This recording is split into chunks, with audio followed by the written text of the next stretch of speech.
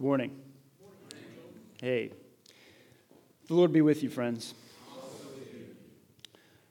Friends, we are living in a time when the lives of human beings are treated as something to be destroyed by those who want to secure and preserve something that never belonged to them in the first place.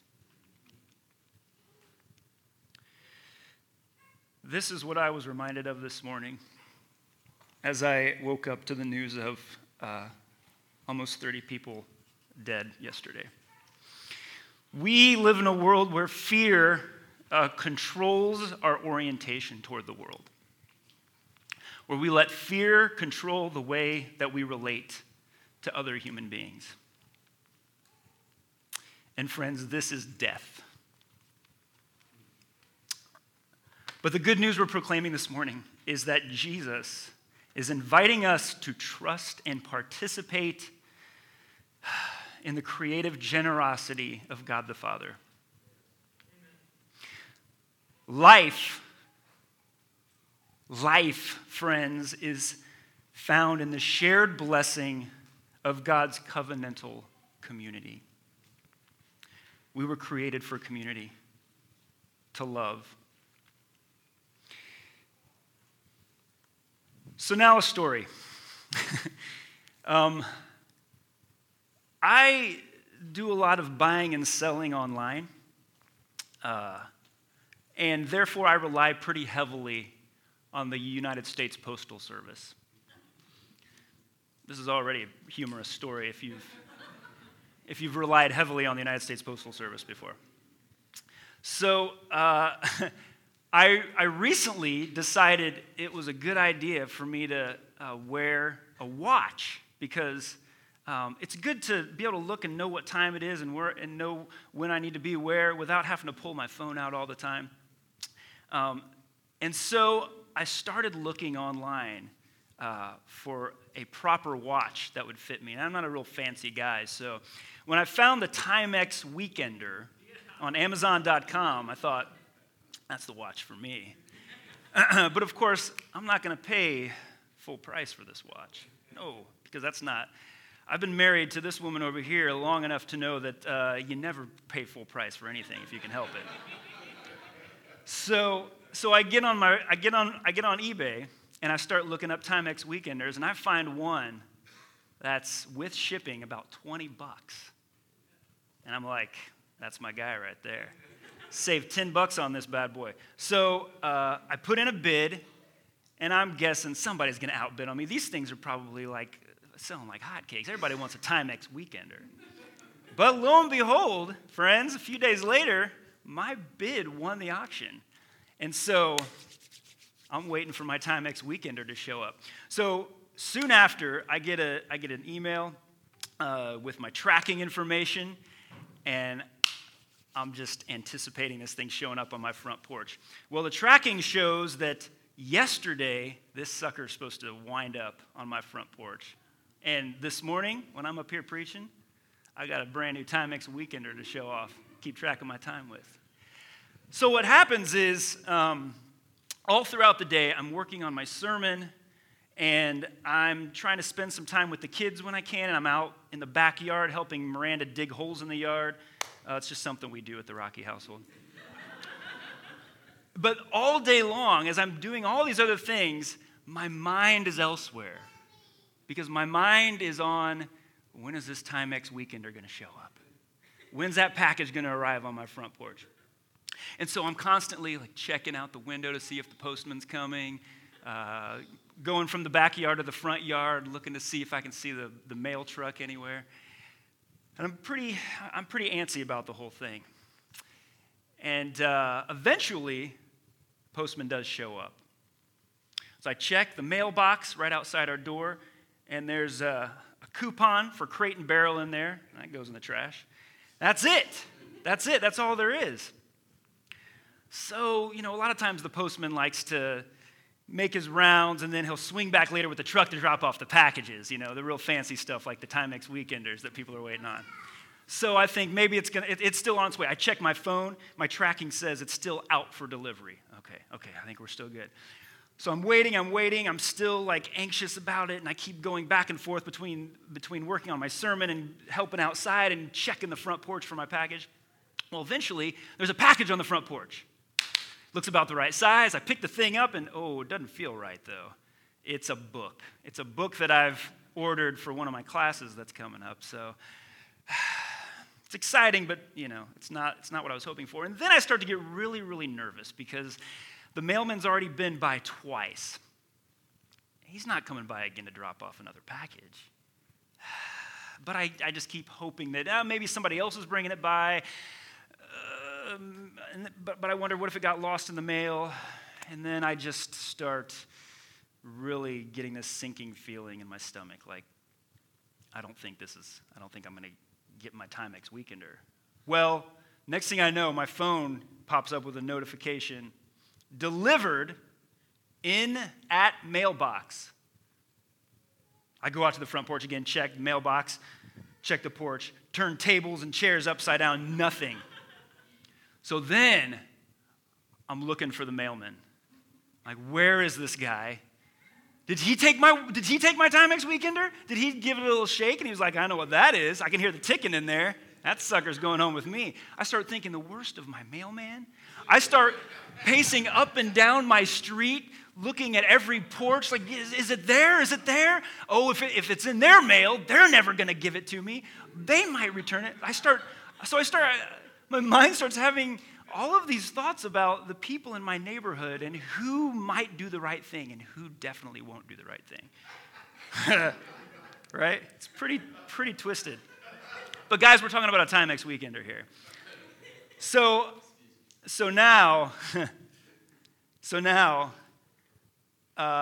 it's late in the afternoon, and I've allowed my anxiety about my $20 and my Timex Weekender to ruin the rest of my afternoon. So now I'm snapping at my kids. I'm sort of checked out. I'm sulking. My neighbors, I'm just sort of staying distant to my neighbors. All over a $20 Timex Weekender. Can you relate, my friends? It seemed like a silly story that seemed to really narrate some of the bad news that I was coming up with in our gospel text today. I was letting my lack of control over me getting what I want to dictate my orientation toward the people in my life. But friends, Jesus is inviting us to trust and participate in the fullness of God's creative generosity. The good life is found in the shared blessing of God's covenantal community. In today's gospel reading, Jesus is telling a story of a man who is not oriented toward people, but who's oriented toward his possessions. So leading up to this story that we heard just a moment ago of the rich fool, Jesus has been making a journey toward Jerusalem, and he knows the fate that awaits him there. And he's traveling with his disciples, and he's teaching his disciples what it looks like to be his follower, what it looks like to live in the kingdom of God. And as he's doing this, there are crowds that are gathering, that are listening in, that are curious about what's going on. And Jesus takes the time to speak to the crowds as he's speaking to his disciples. Right before today's reading, Jesus is telling his disciples not to worry when they're brought before the authorities, the ruling authorities, and questioned. Not to worry about what to say because the Spirit will teach them.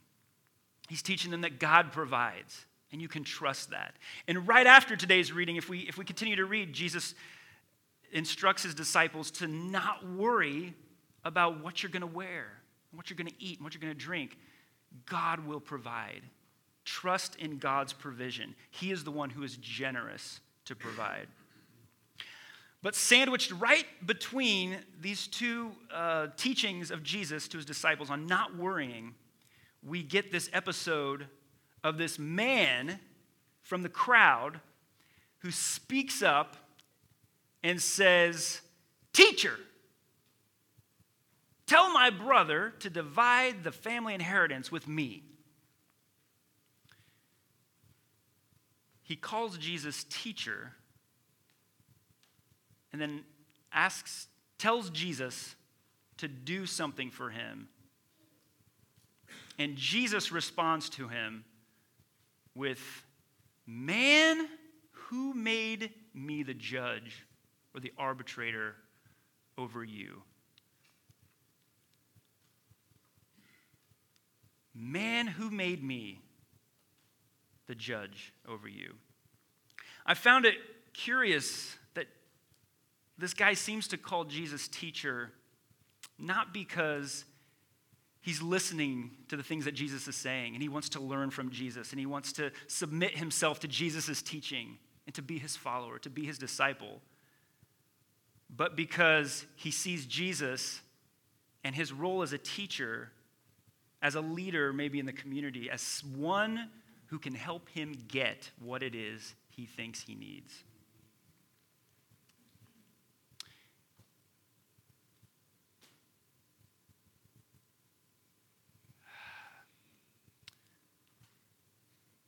And he goes around his brother to do this. People to this man are either an accessory to be used or an obstacle in the way of getting what he wants, what he's after. And Jesus then responds to the man not by telling him that what he wants is wrong. He doesn't say, "Shame on you for wanting your share of the inheritance," but he uses it as an opportunity to say, "Hey, everybody, be on guard, because greed is right around the corner. Pay attention to your desires. When greed and the fear of having enough dictate the way that we live in the world and our orientation toward people, people become obstacles and they can become accessories. Just like this man's brother became an obstacle to him in getting what he wanted. Just like Jesus becomes an accessory for this man to use in order to get what it is he wants. But Jesus is inviting us, friends, to trust and participate in God's generous goodness. The good life is found in shared blessing of community, friends, not in the accumulation of stuff. Now, the temptation for me in approaching a passage like this can be that Jesus' response to this man's desires or wants is an indictment against those desires and those wants. It is an indictment against stuff or having stuff or saving up stuff. Even in the story, we hear the story of this man who has so much stuff that the barns that were perfectly adequate of storing all of his stuff before, now we're going to tear those down. We're going to build new ones so we can store more stuff. And he never considers how that stuff can be distributed among other people. He never asks for help discerning what to do with all this stuff. He just has a conversation with himself. But I don't think that stuff and the having and saving of stuff is what is really in question here, but rather what our desire, our security, our independence, whatever it is, our desires do to our relationships with other people and ultimately with God. When Jesus, at the end of this story that Jesus tells, he says, this is what it's like for those who store up treasures but are not rich toward God. And I wonder if being rich toward God isn't sharing in the blessing of God's covenantal community. Recognizing that all we have comes from God and holding it out with open hands rather than with clutched fists. God intends for us to live in abundance, security, community, and to be free from fear, the threat of non-survival, from personal and social chaos. And Jesus is inviting us to trust God in his generous provision. In the psalm that we read just earlier, that Sharon led us in, Psalm 107, we read together this proclamation that God satisfies the thirsty and feeds the hungry. Can we imagine that God does that through the generosity of those within God's community? When we pray together, which we'll do in just a little bit, and we pray the Lord's Prayer, give us this day our daily bread.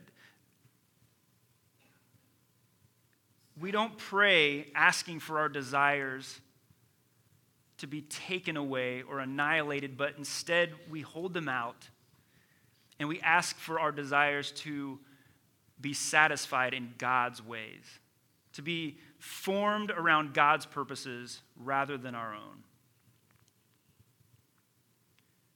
And we pray give us this day our daily bread as a community together with the church all across the world, not just for our own needs, but for the needs of the world, for those who did not have bread yesterday, who don't have it today, and who most likely will not have it tomorrow.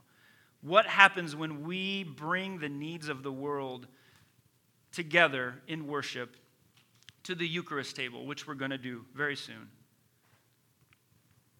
We bring them here as we kneel and we hold out our hands and we receive the bread and the wine and are fed by Christ.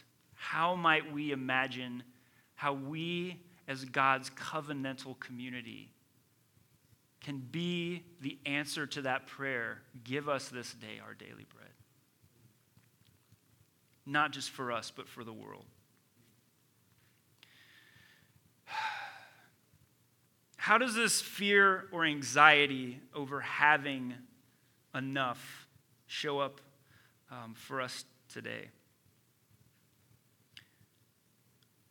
Maybe for some of us, it's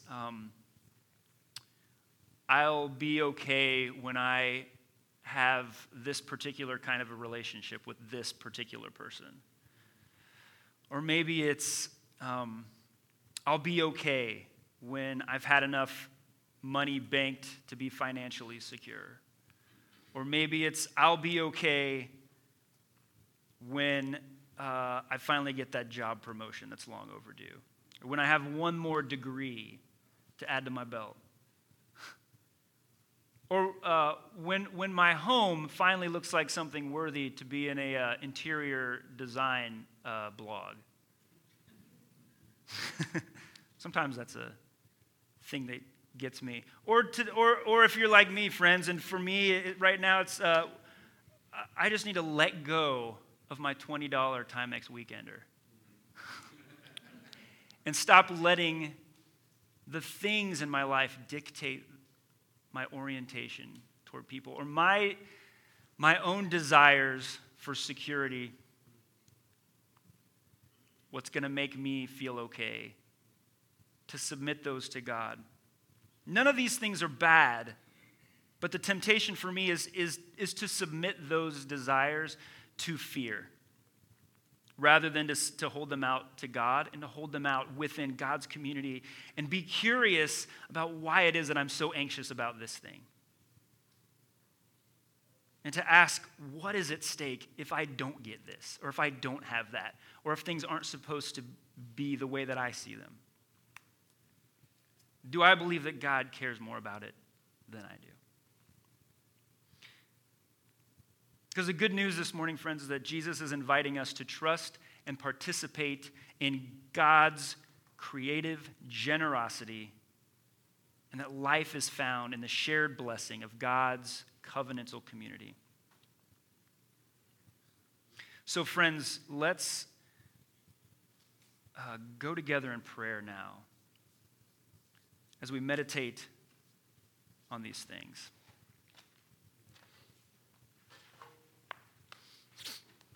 should I lead us in the prayers? Becky? Is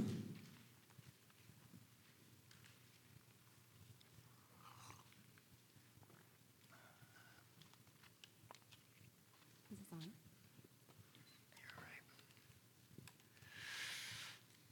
Okay, we have a practice of responding to good news in communal prayer. So I will start out leading us, and then you can respond as you feel led. Generous Father, you have provided us with the gift of your covenantal community through your Son, Jesus Christ.